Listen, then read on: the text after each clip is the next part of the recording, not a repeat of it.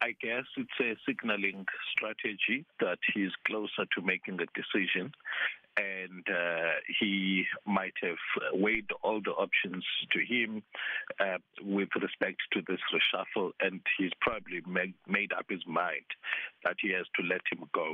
Mabuza was important for him as a consideration in terms of, whether or not he was going to try and stall getting Paul Mashatile in the deputy presidency.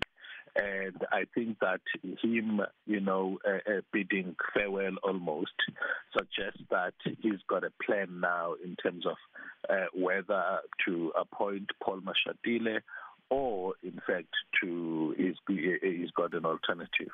Do you think he's hesitant to appoint Mashatile as his new deputy in the presidency? Yes, that hesitancy is very much rational from the perspective of self-preservation.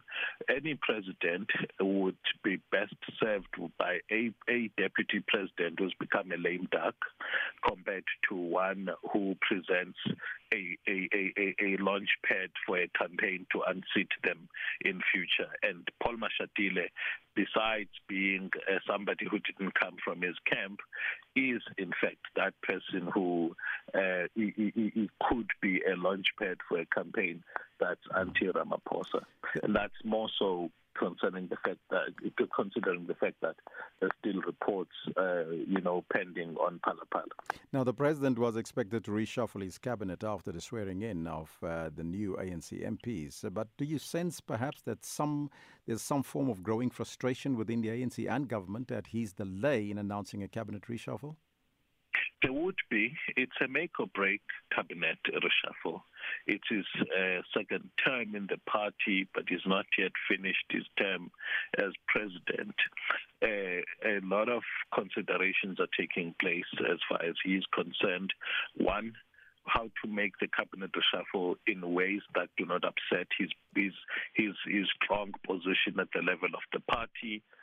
Two, how in exercising that right, he does not alienate powerful figures and set in motion a campaign earlier than he desires.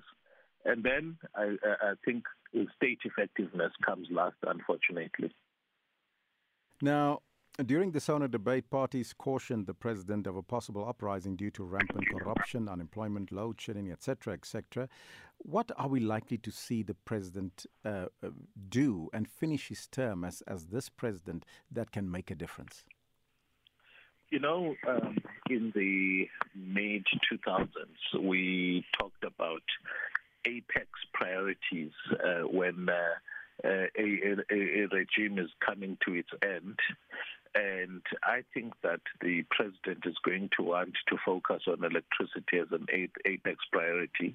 He rationalizes in response to opposition politicians why he's created another politician who's going to oversee electricity.